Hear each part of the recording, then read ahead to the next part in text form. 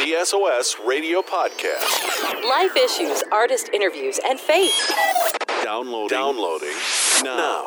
We're talking to Steven Curtis Chapman today on SOS Radio. Happy Easter week. How's March been treating you so far? You know, March has been treating me great thus far. It's been good. We're still kind of waiting for spring to make its way here to Nashville, Tennessee, but it's trying. It's making an effort. But I'm kind of excited.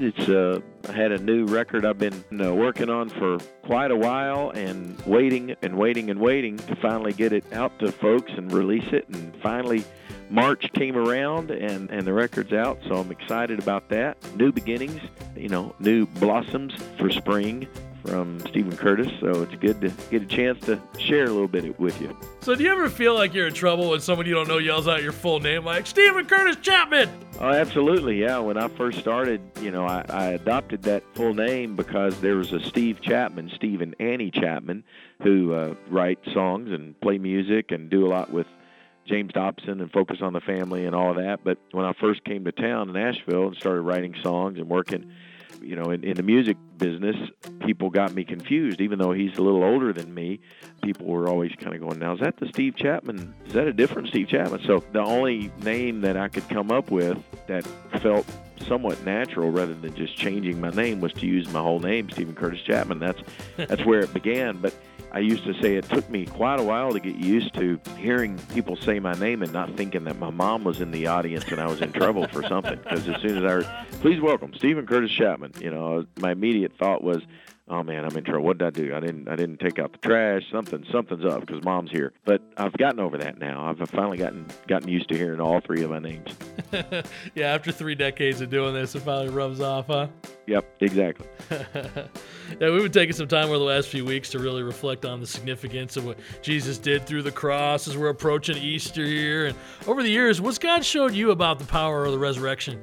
It has obviously been a part of my story and my life. It has been my life and my story for, 40 years because I became a believer when I was about 8 years old. But particularly 8 years ago when our youngest of our 6 kids, our daughter Maria, went to be with Jesus. That was truly, when our first Easter, our first Christmas was almost unbearable, but so significant too, to be for the first time fully aware of how desperately we needed to know that God was with us, that Emmanuel had come, that God had come to be with us. And then when that first Easter rolled around, it was, the truth of the resurrection, the hope that we had held on to and have held on to, just celebrate the fact that our Savior conquered death and the grave, and that we have this hope, that He has gone to prepare a place for us, and all of that, as many listening to me right now can probably relate to, because if you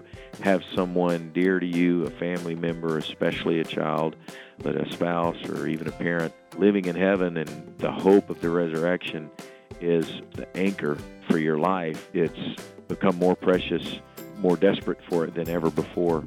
So thankful, just so grateful, so thankful. And really it is what, has kept me not just breathing, but then singing and writing songs to keep reminding my own heart of it, as well as encourage others that I might get a chance to sing to with my songs, that it's true and that He has conquered death and the grave. He is mighty to save, and He knows the plans that He has for us and all the truths of His Word, that they are true.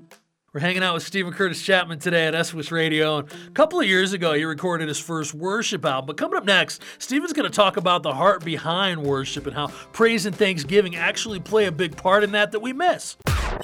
Current events. Cutting edge. Faith. It's awesome. Encouragement on the go. It's the SOS Radio Podcast. We have Steven Curtis Chapman spending some time with us today on SOS Radio. And Steven, thanksgiving and praise are such an important element in shifting our perspective back towards hope. And ultimately, that's what the heart of the Easter story is all about. It is. I know it's crazy. It's hard to believe after, 30 years almost now of doing this and about 23 records.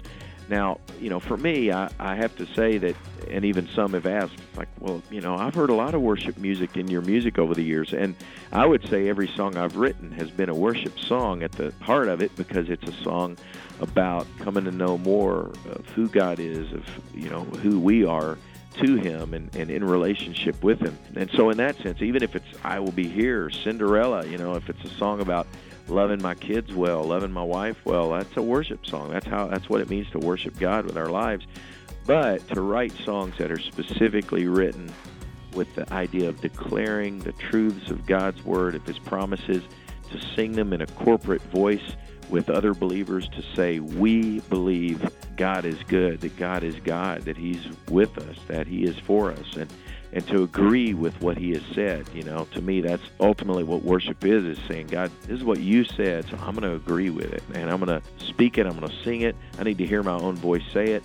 To me, that's what the power of those kinds of songs have meant to me. They've kept my faith, my heart alive, and it's not an overstatement to even say they've helped keep me alive in these last 7.5, almost 8 years as we walk through the darkest places in our journey as a family. Having songs like my dear friend Matt Redman's song, Blessed Be Your Name, taken from Job, where Job just says in the darkest moment of his life, God, you give, you take away. I don't get it, I don't understand it, but I'm going to bless your name. I'm going to worship you. I'm going to trust you. And those kinds of songs and truths were so powerful, so life-giving for me, and have continued to be in my journey, that's really what kind of compelled me to want to write these songs, to just give my brothers and sisters kind of standing on either side of me on the journey some more truths, some more songs to sing, God's truth set to music, to say, hey, let's declare this together. Let's proclaim this together. And, because something happens, you kind of hit on it a minute ago. The power of when we worship, and I discovered this again, even, in my journey of the last few years of looking at the life of Abraham, even, and Scripture talks about it in the New Testament, of how, he grew in his faith as he gave praise, as he worshiped God. It's often, I think, we worship after God has done something profound, and after we've seen some great revelation of God, then our response is worship. What I'm coming to understand more and more is that as we choose to say, God, I'm going to trust you, I'm going to bless your name, I'm going to worship you, whether I can see it, whether I feel it, regardless of my circumstances, I'm going to declare this to my own heart, and I need to hear myself say it and proclaim it. Then our faith grows, and actually we believe more as we worship. That's been an interesting thing for me, and really is in a lot of ways why the title of the record even is Worship and Believe. Sometimes even in that order, there's an amazing thing, that happens in our lives as we choose to worship and bless God and trust Him. We're talking to Steven Curtis Chapman today at SOS Radio. We're going to go a little deeper in what it means to declare the truth of God's Word and agreeing with that in your heart and in your head. It's coming up in a few minutes on SOS Radio. Thanks for downloading the SOS Radio podcast. If you enjoy the discussion and want to help the podcast grow, you can make a $10 donation through SOSradio.net or inside the SOS Radio app. Thanks for your generosity. It helps us experiment with new things and keep the discussions fresh. We're talking to Steven Curtis Chapman on SOS Radio this morning, and a few minutes ago you mentioned how declaring the truth of God's Word and agreeing with it from my heart to my head, and was there ever a declaration that really caught you by surprise as you started writing and recording these new songs, where it was like, you know what, this is one I need to say more, because maybe it's more lip service than heart knowledge coming out?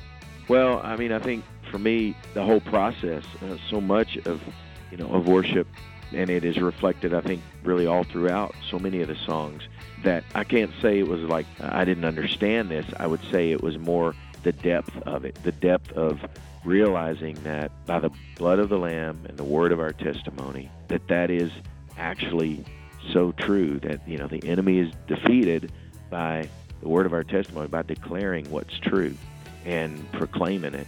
And I think I knew all those things, I knew it was good and important to worship God, but I think to even begin to understand the Psalms in a whole new light and realize that so many of those great Psalms, David wasn't just in a wonderful, warm, fuzzy place of saying, God, your love is better than life. I feel it. I'm just, out of the overflow of this great experience of your love, I'm saying these things.